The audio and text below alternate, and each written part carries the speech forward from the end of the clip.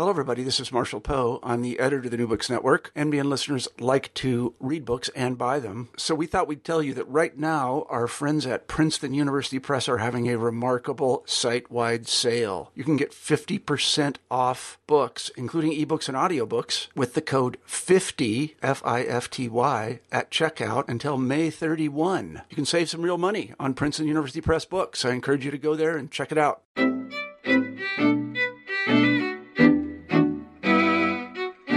Welcome back to New Books in Jewish Studies. I'm your host, Max Kaiser. We have a great show for you today. With us, we have Ronnie Pereles, Chief Rabbi Dr. Isaac Abraham and Yelena Rachel Alkali Chair and Associate Professor of Sephardic Studies at the Bernard Revel Graduate School of Jewish Studies of Yeshiva University. He's here to talk to us about his new book, Narratives from the Sephardic Atlantic, Blood and Faith, published in 2016 by Indiana University Press. Ronnie, thanks very much for being with us. My pleasure. Thank you. Fantastic. So, first question, how did you come to write this book? You know, every book has so many stories in its genealogy, and the book came in the development of this book came in different stages. Part of it started with a summer in the rare book room of JTS, Jewish Theological Seminary in New York, where as a grad student, I was paid very little money, but was given very little guidance. And I was told to catalog the Spanish and Portuguese books. And, I was a graduate student in Spanish Portuguese literature at NYU. And, this was a nice fit. And it was great because they didn't really care what I did. But they were excited whenever I came with a good question to one of the librarians about why a certain book was there. And some of the books that really caught my eye were travel books that were in the libraries of Jews in the Spanish Portuguese community of Amsterdam in particular, that had to do with the wide developing world of colonialism and international trade, books of history, books of anthropology and travel tales from all over the world. And I was curious, why would these books be in a Jewish library? What's going on here? And at the same time, I was studying colonial, Latin American literature and history, and thinking about a lot of those travel narratives starting with Columbus and going up through, to the late colonial period of Spanish and Portuguese explorers and writing about the places that they went and explaining their encounters with the New World. And I knew that there was a record of the presence of Jews and mostly crypto Jews and conversos in the Americas. We know that they were there from a mixture of people writing about it after they were there, and coming back to open Jewish communities like Amsterdam or Italy, and talking about being in the Americas. And we know about it from inquisitorial trials. We know about it from Spanish colonial officials complaining about all these godless conversos passing through with impunity to the Americas. But I was curious about these people writing their life story down. What was their experience of coming to the Americas? What was going on for them in somewhat internally? What were their impressions? And I was hungry to find some sort of literature that was produced by conversos with a Jewish consciousness, and people who embraced Judaism later in their life, talking about the encounter with the Americas. And that was one of the first flickers of this project. But there was another, I would say probably a deeper one, which is that I, like many people who studied Spanish Jewish history, have had from a very young age a fascination with crypto Jews, with the story of the Marranos. And it's something I always thought, maybe I would look at in some serious way. Never really knew which angle I would take with it. And then in graduate school, in a seminar, we were asked to analyze a primary source in the colonial period. And I was home for a break. And I remember my dad had this book on his shelf. My parents did business in Mexico for many years. And one of their clients gifted them a book and it's on my shelf today. And the book is La Familia Carvajal. It's a history written in the late 30s by Alfonso Toro, a important historian of the colonial period in Mexico. And what I was always curious about is why is this gray, very large, a very fat tome, book called La Familia Carvajal, the Carvajal family, why does it have a menorah on it? And as a little kid, I never knew why. I never asked. I just was curious about it. And as a graduate student, I took it off the shelf finally and looked through it. And I found in the back a small autobiography written by the main protagonist of the Carvajal family, Luis de Carvajal, that blew my mind. I was this amazing, cryptic, fascinating, passionate, spiritual autobiography of someone, who born in Spain, moves to Mexico with his family, has this very adventurous life, and embraces his Judaism in a very passionate, forceful manner, and engages Jewish texts in a very creative way. And I thought this was just such a cool, amazing work. But I shelved it and I said, okay, I don't know. That was very cool. I wrote a nice little paper and then I moved on. But later on, as I started thinking about the encounter with the Americas between the old world and the new, and thinking about my interest in autobiography, my interest in travel literature, my interest in all these different things combining, I started to slowly look for other works where people are describing their experience as crypto-Jews in the Americas. And it developed from Carvajal out to include Antonio de Montesinos, who otherwise known as Aharon Halevi, who after doing business for a few months in South America, has an experience where when he comes back to Europe, he goes to Amsterdam, to a Jewish community, where he describes his encounter with the lost tribe of Reuben in the Andes. And that's one other story. And the last story is not an American story, but it's an Atlantic story. It's a story of a old Christian from the Azores, the islands, the Portuguese islands in the North Atlantic, who, after searching out many different religions, comes to discover Judaism and embraces it and lives as a Jew in Amsterdam for the rest of his life, and writes down a fascinating story of peregrinations and transformations from the turn of the 17th century. And so they became the people I sat with and studied from and tried to understand their lives better. So that's partially what happened. And I'll just say a third angle to this whole story is that this started as a dissertation, and when I was done with the dissertation, I really thought it couldn't be improved. It was so good. I was like, it's such a good dissertation. I mean, what can you do? And I really, and I had the gift of time, and I as I was finishing the dissertation, I was teaching high school full time and doing other things. And I put it aside and I went on to other projects and had other things come up in my life. And I looked at the dissertation again. I still didn't know what to do with it. And I was teaching at Brandeis University in the Spanish and Latin American Studies department, at the time known as Romance Studies. And there was a social historian, Sylvia Rome, who offered to read my thesis. And we met for lunch. And in the course of that lunch, I was able to see that this is really a story about family. As much as I was younger, I thought it was a story about the individual becoming himself.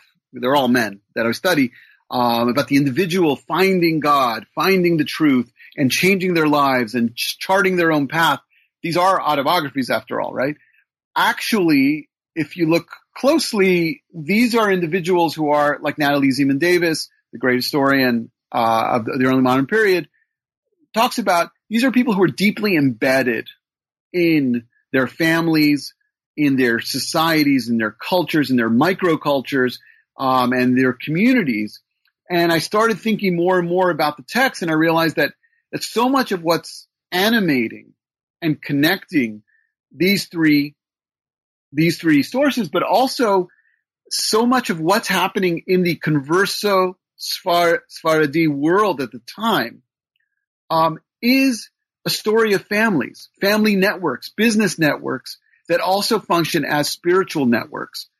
And one of the cool things that I saw with these texts is that all three of them are deeply embedded in their biological, socioeconomic family structures, but they also all break out of those structures via what I call in the book, not blood family, but faith families.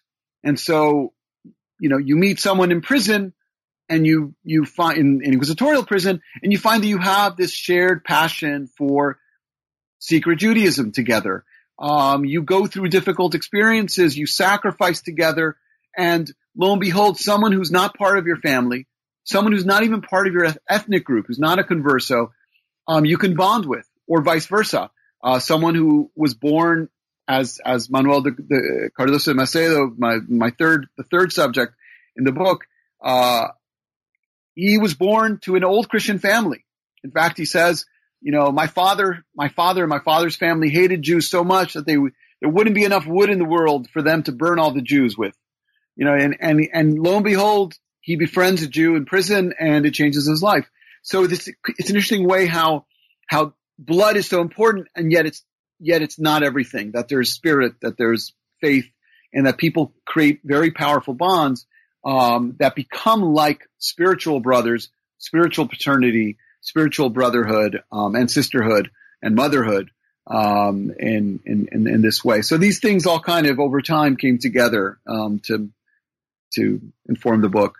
All right. So for the rest of the interview, we might sort of turn text by text to those three authors and their autobiographies that you mentioned. So the first text you analyze in depth is Luis de Carvajal the Younger's spiritual autobiography. Chapter 2, you look at the text themes around spiritual and social fraternity and paternity.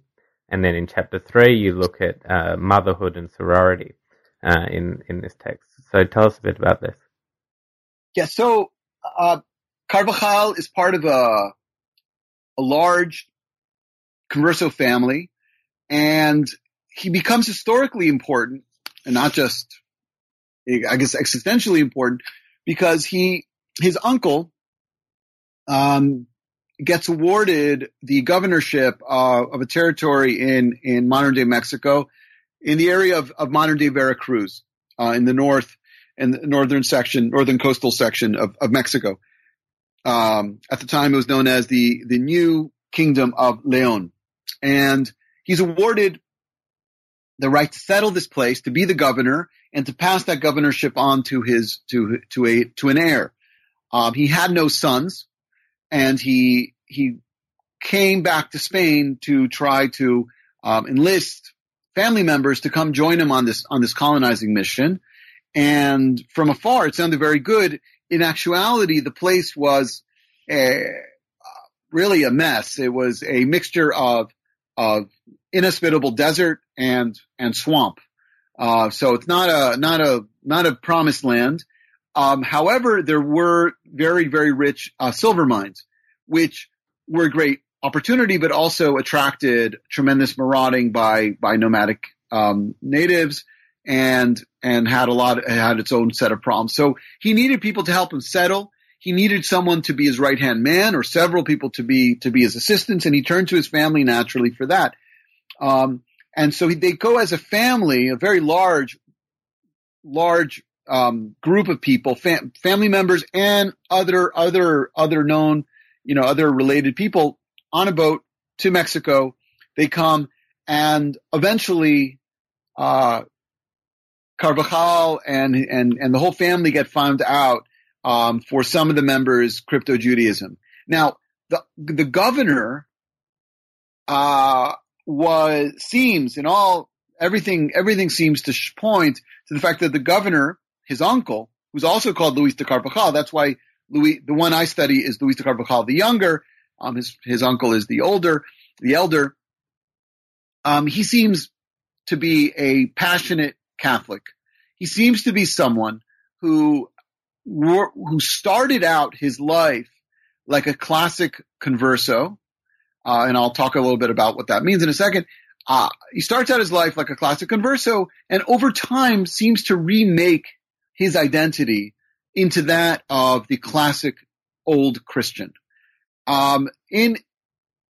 With the advent in the 1400s of large groups of Jews converting to Catholicism in Spain, you start to get a backlash around the 1450s from the majority Catholic community against not Jews, but against converts. There was a sense that these converts came to Catholicism not through faith, but through either duress or opportunity, and that they, on some level, were still socioculturally and in many cases religiously Jewish, despite the fact that they now are Catholics and go to church and send their children to monasteries and convents and everything that goes with it. And so there starts to be a differentiation between who were known as people who were known as old Catholics and old Christians and new Christians.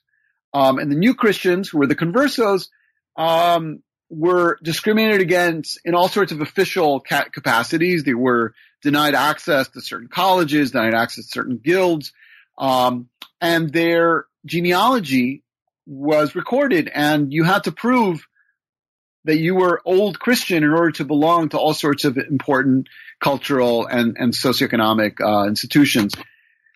So one of the stigmas of the new Christian is that they were merchants. And in fact, in many cases, they were. Jews in the medieval period were dedicated themselves in many cases to small trade and overland trade, finance, and things of this nature.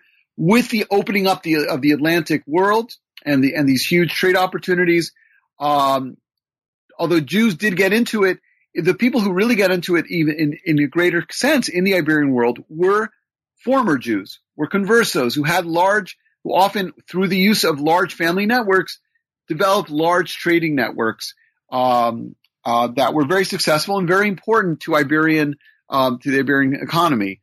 And yet they were stigmatized. They were stigmatized as being men of business, men of the nation, as they were known in Portugal. And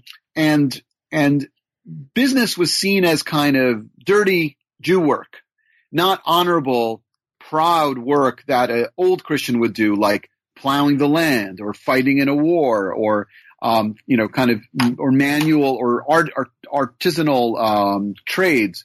And so our Luis de Carvajal starts his life like a classic new Christian. He gets into business. He does Atlantic trade, with his Portuguese converso partner. They get a contract to bring slaves from Western Africa and to do general trade with Western Africa. He goes to the Caribbean.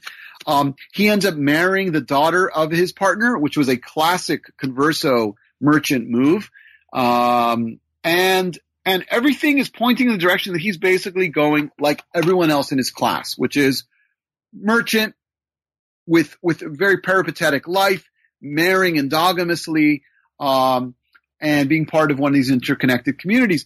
Yet at some point he goes on a different direction and he throws himself into the wars of conquest and pacification, the horrendous euphemistic term that the Spanish used to talk about wars against violent natives, the wars of pacification against the Chichimecos, the nomadic native groups that were in northern Mexico. And he does very well in this endeavor, gains distinction, and gets almost the ultimate ticket out of converso-dom, and of being tainted as being somewhat Jewish. He becomes a hidalgo. He becomes someone with a title that he can pass down to his heirs. This is the golden ticket. And he thinks he's going to pull it off. But unfortunately, the rest of his family is deeply enmeshed in that wider converso world. And many of them seemingly unknown to him, or maybe he's willingly not wanting to know. It's unclear from the trial records. Many of those family members are not just good at business and other classic converso traits, but they actually are devout crypto Jews. They're Marranos. They're people who secretly keep Judaism in some form. It doesn't look like normative Judaism. This looks like a very idiosyncratic, but very passionate and very creative form of Judaism. And members of that family are devoutly committed to their Judaism, albeit in very different ways and with a real sliding scale of actual observance and knowledge. His nephew, who he puts in charge of who's going to be his heir, who's his right-hand man, who he goes on missions with, and who has all these experience with, his nephew is possibly the most passionate and creative of this crypto-Jewish group, and he manages to keep it from his uncle for a very, very long time until it's too late and they're all arrested and things unravel. And so the brotherhood has to do with all sorts of, and fraternity has to do with the fact how Carvajal relates to his father in the autobiography and in the trial records. That's one of the wonderful things about studying Carvajal, is that we have these very detailed trial records of the entire family that you can, from the inquisitorial trials, that you can compare to how he describes his world in his autobiography. And so I talk about his relationship with his father as it appears in the trials versus how it appears in the autobiography. I talk about his alternative father figures, people like his uncle, who on some level could be a model, but at the same time is obviously a mortal enemy, a spiritual enemy. I talk about his bonding with the kindly rector of the monastery where he's placed to work. This is a person, Pedro de Oroz, who was a very learned man and who rejoiced with Luis when they would receive new volumes of great scholarship.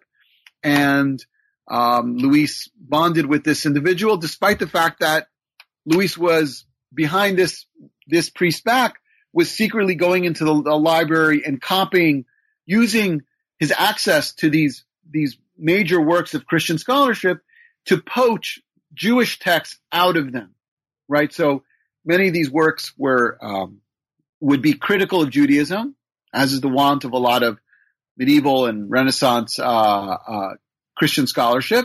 It would be critical of rabbinic positions on certain interpretations of verses from the Bible. And to Luis's good fortune, the style of the medieval period was to not just refer to Maimonides, but to quote a large passage of Maimonides and then critique it. And so Luis, looking for Maimonides, or if anything Jewish, could go in and copy out sections of Maimonides or the Talmud or Rashi, and have it as part of his Jewish anthology that he would be creating, while this kindly priest literally gave him the keys to the library that he was using in a counter, in a pretty subversive way. He also becomes very close to his own brother that they share a lot with, but he also has a brother who's a monk with whom he has to part ways. And I analyze those engagements. And finally I talk about two people he meets in prison. One is someone who very early on in their time in prison together in the Inquisition, this wayward monk embraces Judaism, and they have a very profound spiritual experience and bonding in prison. And the last person I look at is someone who was placed in a cell to be a spy and actually worked like a spy and helped and got information out of Luis that ended up betraying many fellow crypto Jews. And it's a real story of betrayal in light of these other stories of real connection and fellowship. One of the things that evolved as I was looking at these life stories is that there's an absence of women in many of them. Women don't appear. These are stories about men. Once in a while you have very few little flits of women appearing, But in Carvajal's case, that's not the case. Carvajal is extremely close to his mother and his sisters. He puts them up on a pedestal. They're spiritual models for him. And so the feminine and the place of women in his world, is very important. And I look there in particular the difference between how he describes them in the autobiography and how they themselves present themselves in their own trials and how they talk about their brother. And so there's kind of a triangulation that happens because we have the sources from the trials to better understand, to better think about what was the spirituality of his sisters, not just how they played into his own life, and how they were kind of these kind of ideal Jewish women, biblical style heroines that he talks about, which is an important role also. But that's kind of what I do in those two chapters on Carvajal. And thrown in there, I talk about his in-laws, and I talk about other things related, and the fact that Carvajal himself is not married, and to what extent, how does that play out? So you then turn to look at Manuel Cardoso de Macedo. Tell us about him and the way you suggest that he wrote his way into the Jewish people. Yeah, so here we have a person who was born to a well-to-do merchant in the Azores, and although conversos were often depicted, were often seen to be always merchants, here we have a case where we have a very devoutly Catholic, old Christian merchant. And this merchant who lives in the Azores does a lot of business with England.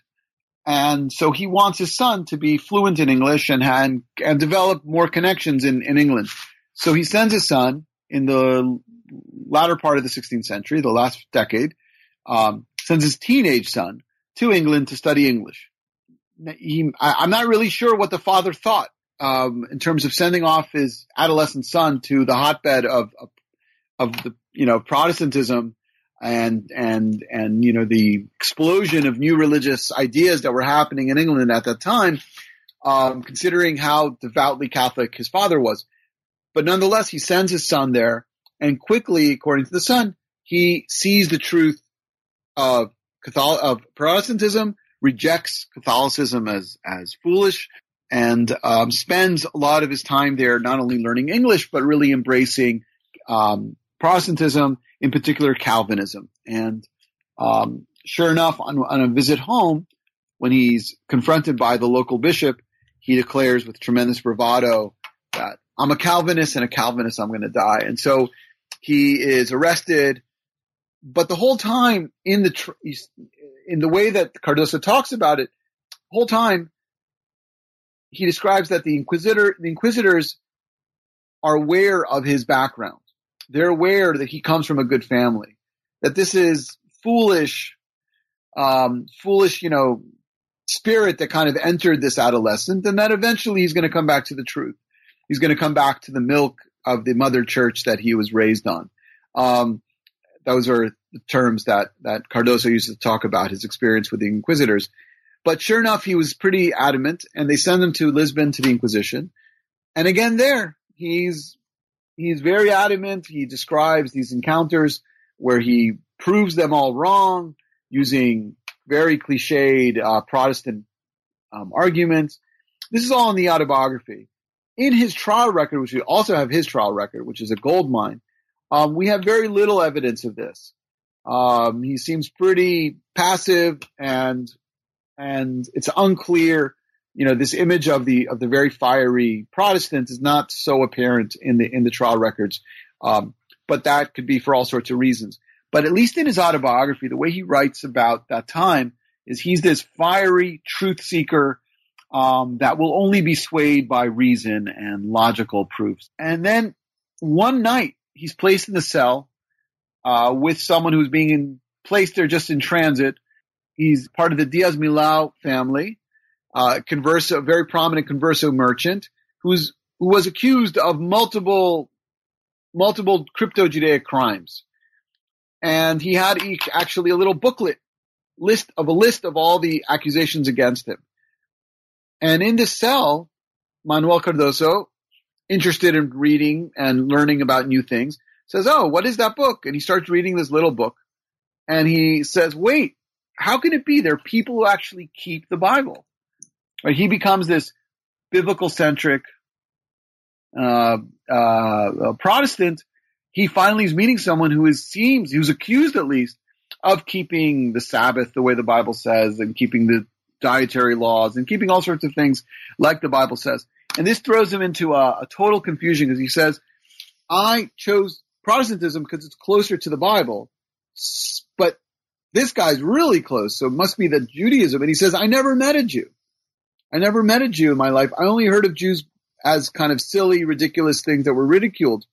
And so he's thrown into a state of confusion that makes him feel that leads him to actually confess to the inquisitors in order to get out of prison earlier. Because he said, if Calvinism isn't true, there's no reason for me to suffer here for it. So he pleads forgiveness, and eventually is placed in a kind of a halfway home for penitents with tons of conversos who he becomes very close to and keeps on learning from, and then attempts an escape from England, escape from Lisbon with them. He's caught. He doesn't turn anyone in. He's a tough guy. Even though he's abused in prison. They try a second time. They get out. They make it to Holland, and I'm sorry, not Holland directly. They go to Hamburg and then to Danzig, where he finds work with this family. Before that, upon his arrival, he undergoes a full conversion with circumcision and a new name. He's no longer Manuel Cardoso. He is Abraham Pellegrino, or otherwise known as Abraham Ger. So Abraham the wanderer, or Abraham the convert. Abraham Ger, or Hebrew for convert, and Pellegrino has a sense of pilgrim or wanderer in a spiritual sense. And this becomes his new name, his new identity. He works with this family related to the same person who first turned him on to Judaism in Lisbon. And the thing about his autobiography is he starts off with a tremendous anxiety about his blood, about his lineage. He is a person who feels that he should not be there, that because of his legacy, because of his fathers and forefathers' antagonism and deep hatred towards Judaism, he should not be lucky enough to be part of God's people. He should not be lucky enough to be part of the people of the Torah and the chosen ones. How can it be that I'm here? And so I argue, and I think he would make the argument as well, that so much of the autobiography, even the things that aren't obviously dealing with this, is so much of it is proving to himself and to his readership that I belong here. I have earned my way here. I made it from being an old Christian, sunk in seething hatred for Jews and Judaism, in a blind way. I've come through my own use of reason, inquiry, exploration, passion for the truth, and my courage and ability to suffer for the Jews and for my fellow Jews, that I became through that experience and through writing it all down. He like you quote. I argue that he's writing his way into the Jewish people. It's his calling card. And it's a fascinating religious document, because you see this person transform himself in so many different ways, in so many different contexts. It's a shame we don't have more from him, although maybe more will come out. We'll see. There's always more archives to discover. Great. Your last chapter is about the narrative of Antonio de Montesinos, where you take up the central theme of brotherhood and its limits. Tell us about this. Yes, so this is a story which is connected to one of the great early questions of modern anthropology, which is what makes any group part of the human race, and in particular, are the natives of the Americas people who the West had no notice of, could not know how to fit into their genealogies, into their histories, into their sacred books, or into their classical histories from ancient Greece, or from the Bible. What do you do with them? What do you do with the Native Americans? How do they fit into your general scheme of history? And there were many theories, starting with the early generations after Columbus, people arguing that they're people just like us, and there's no question.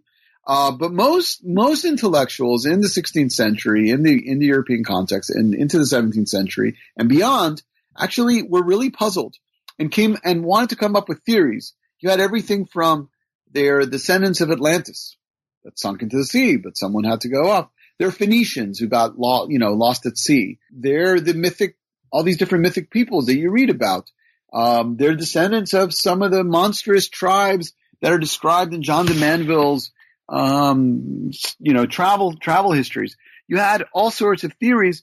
And one of the theories that had a lot of traction was the Israelite theory, that they are descendants of the lost tribes. The lost tribes, originally were part of the 10 tribes of the northern kingdom of Israel that were banished and dispersed among the world because of their wickedness. And could it be that these people are part of that narrative?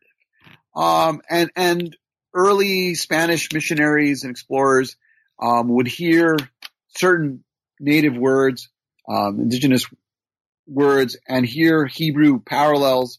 So, for instance, katzin, the Hebrew word for officer, sounded a lot like cacique, which is the native word, one of the native words for chief. Now, these things ultimately did not hold water, but they were very interesting for people who were really grabbing at whatever they could to better understand who these people were. And there were a lot of people who said they saw parallels between this group and the ancient Hebrews. So there'll be menstrual rituals that remind them of the Bible, or certain dietary things, or that they have some sort of day of rest. Whatever it is, they would find parallels. But Montesinos is the first person who, after spending time in the Americas, comes back to the old world and doesn't say that I saw people that seem to be like lost tribes, but actually says, no, I met people who told me they're the lost tribes and they have a message for you. So there's something very new about Montesinos' narrative, which makes it almost more outlandish and difficult to wrap our 21st century heads around, for sure. It was very difficult for people to wrap their 20th and 19th century heads around. But in the 16th and 17th century and into the 18th century, this wasn't hard. This was a book which was avidly read and translated into many languages. It starts off, I'll just say a little bit more bibliographically. Montesinos goes to Europe and he decides to go to Amsterdam, which had a prominent Spanish-Portuguese Jewish community. This was a community of people very similar to Montesinos, people who were born and raised as Catholics in Portugal and Spain, lived much of their life as that, and at some point decide to leave Catholicism and leave directly the Iberian world and move to Amsterdam and embrace Judaism fully. Montesinos, when he is in South America, from the outside, he's indistinguishable from anyone else, from any other European. But he has this experience with a group of Indians who are his porters. They're carrying all the goods that he is buying and selling and transporting throughout the Andes, in what today is modern day Colombia. And they're his porters. They're having a hard day. He overhears a conversation that to him sounds like there's these cryptic messages. He doesn't fully understand them. He forgets about it until he's in a position of difficulty. He's arrested by the Inquisition in Cartagena de Indias in the port, northern Colombia, on suspicion of being a crypto Jew. while in prison, he has this strange epiphany that somehow these people, these Indian porters who were helping him, they're actually Jewish, and he can't explain it, and he's very confused by it. In fact, he says, how could people who seem so different than me, people who, racially and in so many ways, how could they be Jewish? How does that make any sense? And he says, if God gets me out of prison, I will find them and get to the bottom of this. And sure enough, he finds one of them who, after much suspicion, agrees to take him on a journey.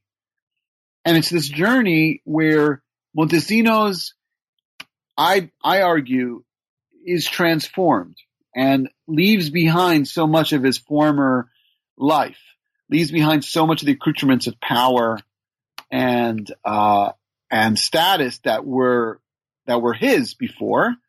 Although in the inside, he knew that was always elusive because of his converso background. But it's on this journey that he, first of all, sheds what he refers to as the capa y espada, the cape and sword, which would mark him as a gentleman. He dresses like an Indian. He walks for 6 days with his new Indian companion. No one's schlepping his bags for him. He's doing it all his own. And he then comes to a place where there's a wide river, and from the other side come a series of canoes filled with people who embrace him. They say the Shema Yisrael with him, and they repeat a certain series of messages that are of messianic nature for the Jews of the world. And he goes, once he's completed this mission, he goes to Amsterdam, tells the Jews of Amsterdam about this, and then basically disappears. Montesinos moves to Recife, where there was a small but important Sephardic community, and he dies there, supposedly reiterating his story on his deathbed. He made no money off this. He didn't try to sell the story. The story gets a lot of play, not because of Jews, but actually because of Christians. Christians were very excited by this. This made them feel like the end was near. The lost tribes are being found. That means that the second coming's happening, that the world's changing, the world's shifting. And they wanted to understand it better. They appealed to Menashe ben Israel, the great Spanish-Portuguese rabbi, who saw that his explanations were not working and decided to write a book explaining Montesinos' narrative. But he includes the entire narrative as he had it in the book. And so I use that narrative with all the archival and textual pitfalls that are involved with using that narrative. I use that as Montesinos' travel log of his own transformation, where he starts off one way and really becomes something very different. I mean, the end of his narrative is him meeting up with a small group of people who I refer to as Hebreo Indians, this native group that, although are not part of the tribes, are allied with the tribes and are their allies in any future war against the tyrants of the world, in this case it being the Spanish. And in this very intimate meeting, these men come up to him and say, there's one God. He made us all. All of us are brothers, and we're all going to be there for each other in the end. We're going to be there for that great fight. And so he ends his narrative where these people who at the beginning of his narrative are his servants, they're his porters, they're not his equals, they're not his brothers, they're not his allies. And in the end, there's this bond of brotherhood over this messianic vision. And this, in particular, this hatred against the tyranny of the Spanish, that bond them. And in the book, one of the things I talk about is the tension between what I think is this more universal sense of spiritual cross-ethnic brotherhood that develops in the narrative, and Menashe ben Israel's actual insistence and an effort in his book, Mikveh Israel, to show that if you read the narrative properly, you'll see that the Reubenites are a very small portion, that actually the majority of the Native Americans are not Jewish, and really downplaying their connection and their brotherhood with the tribe of Reuben.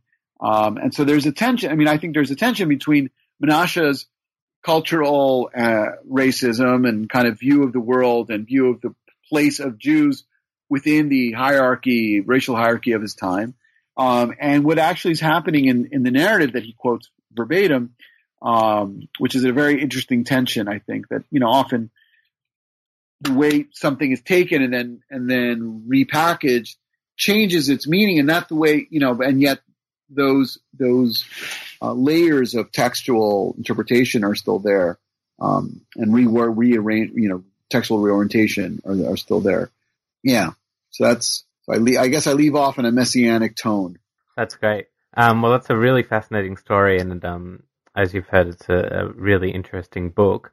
Before we let you go, Ronnie, can you tell us a little bit about what you're working on next?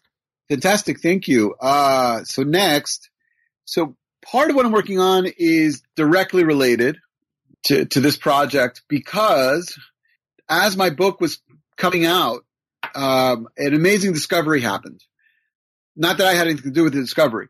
But Carvajal, who wrote this autobiography, amazing work of 16th century spirituality, not just Jewish spirituality, but I think really Western spirituality, and colonial Mexico, transatlantic world, all these things.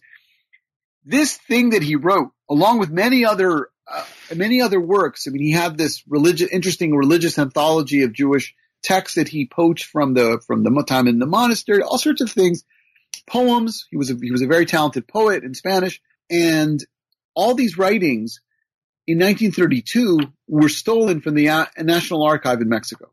And so the trial records are still there for the most part. The majority of the trial records of the entire family, both trials, are there, which is an amazing resource. And there was a copy made of the autobiography by Alfonso Toro a few years before the theft. So we have a copy of the autobiography, but until about a year ago, no one has ever seen the manuscript. No one has ever seen the original. And about a year ago, it resurfaced. And thanks to an amazingly generous and smart collector of Judaica and Americana, Mr. Milberg, in New York City, who was offered the text at auction. He said, wait, this looks funny. And he contacted the FBI and Mexican authorities, and they determined that this was the original manuscripts that were stolen in 1932. So this all surfaced just a year ago, and it's an amazing find that is thankfully back after a few months at the New York Historical Society for a wonderful exhibit. It was on display for a few months. It was digitized. And now it is back in Mexico where it belongs. I and a dear friend and colleague, my friend Jesus de Prado, who's at the UNAM, at the Autonomous University in Mexico City, we are planning to produce a critical edition of the text with a translation into English, along with a contextual commentary of the works, both looking at historical context, religious currents that are running through it, philosophical currents that are running through it, along with philological and lexicological and codicological features.